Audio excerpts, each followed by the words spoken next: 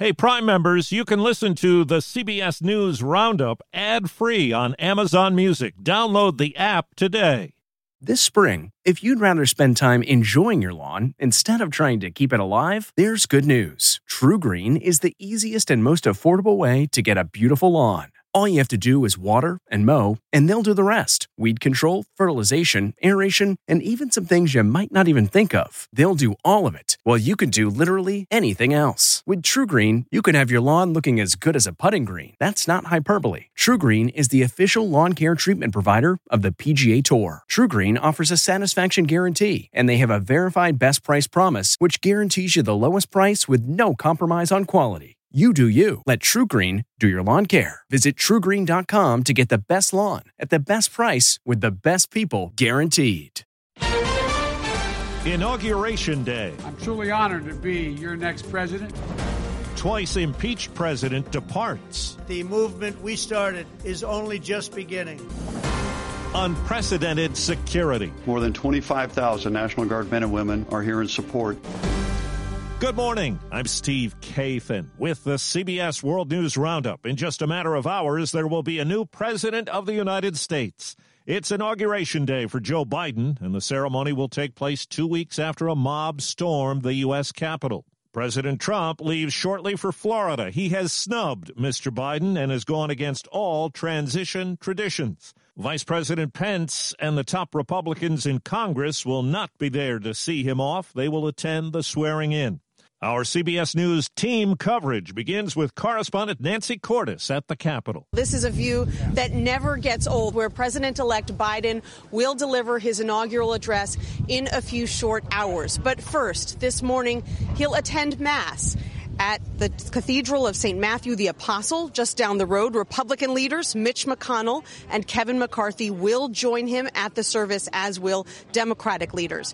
Mr. Biden then heads here to the Capitol, where he'll be sworn in by Chief Justice John Roberts. Vice President-elect Kamala Harris will be sworn in by Justice Sonia Sotomayor. The Bidens are then going to head to Arlington National Cemetery to lay a wreath at the Tomb of the Unknown Soldier. And finally, Mr. Biden will then be escorted to the White House, followed by a virtual inaugural parade. I'm Deborah Rodriguez. President-elect Biden will get right to work. He's expected to sign 15 executive orders and take 2 more executive actions today, including a nationwide mask mandate on federal property and creation of a White House office to respond to the coronavirus. Mr. Biden is also expected to propose legislation laying out a path to citizenship for undocumented immigrants. I'm Cammie McCormick. President Trump has granted clemency to 143 people. They include politicians like Detroit's former mayor and 2 former Republican lawmakers who were convicted of corruption. Former advisor Steve Bannon, who was charged with defrauding donors to a charity funding the border wall. Bannon's pardon wasn't certain and was last minute. He also pardoned celebrities like rapper Lil Wayne. He did not extend preemptive pardons to his children or himself. He'd been advised doing so would be an admission of guilt.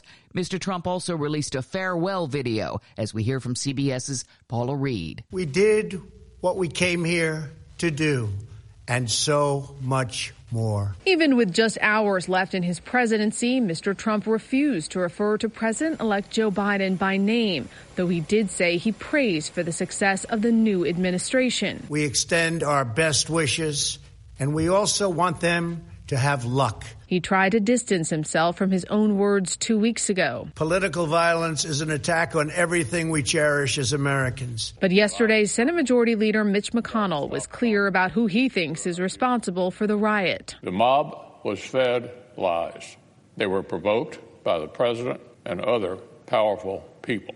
Downtown Washington is under lockdown for today's inauguration. There are security barriers everywhere and armed members of the National Guard.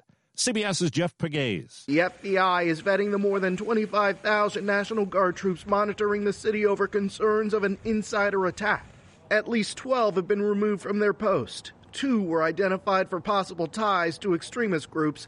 The other 10 were flagged for unrelated issues like outstanding legal problems. We're not taking any chances. They're being removed from the line. We'll ask questions later. A law enforcement source tells CBS News that there is growing concern over domestic violent extremists potentially using drones to disrupt the inauguration, which could be weaponized or crash into targets.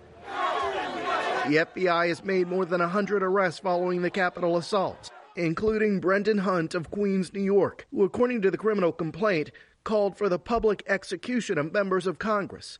Hunt faces up to 10 years in prison if convicted. And the FBI has warned about the possibility of violence in state capitals. There is a heavy security presence in many of them all over the country. Michigan's governor, Democrat Gretchen Whitmer, is part of a bipartisan group of governors in D.C. for the swearing-in.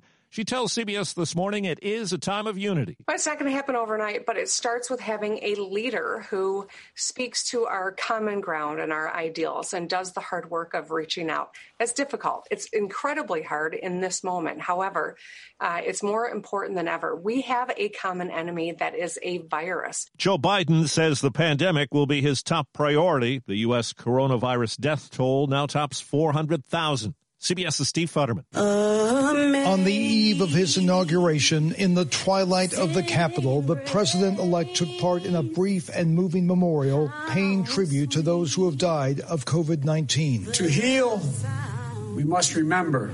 It's hard sometimes to remember. Vice President-elect Harris also spoke. We grieve and begin healing together. And as the service took place, 400 lights were lit along the Lincoln Memorial reflecting pool in tribute to the 400,000 who have lost their lives. Infectious disease specialist Dr. Uzma Syed says new, more contagious variants of the virus are likely to push numbers much higher in the weeks ahead. The models are predicting that we can see an additional 100,000 more deaths in a very short amount of time, even within a month. New York City says it could be out of COVID vaccine by tomorrow, underscoring the supply versus demand problems that are playing out all over the country.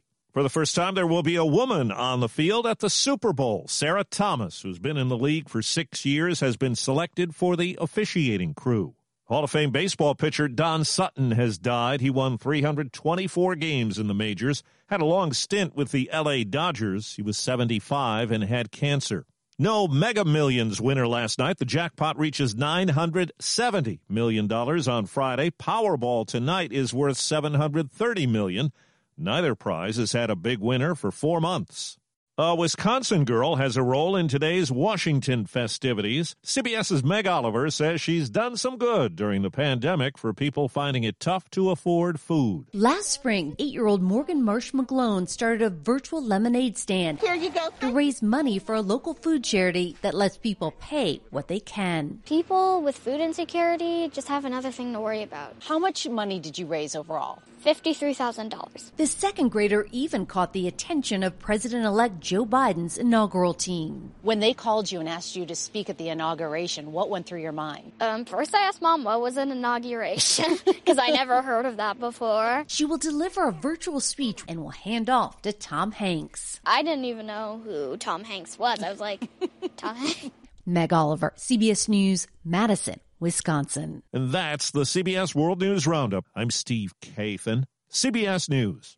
If you like CBS News Roundup, you can listen early and ad-free right now by joining Wondery Plus in the Wondery app or on Apple Podcasts. Prime members can listen ad-free on Amazon Music. Before you go, tell us about yourself by filling out a short survey at Wondery.com/survey. Hi, this is Jill Schlesinger, CBS News business analyst, certified financial planner, and host of the Money Watch podcast. This is the show where your money is not scary. It is a show that's all about you.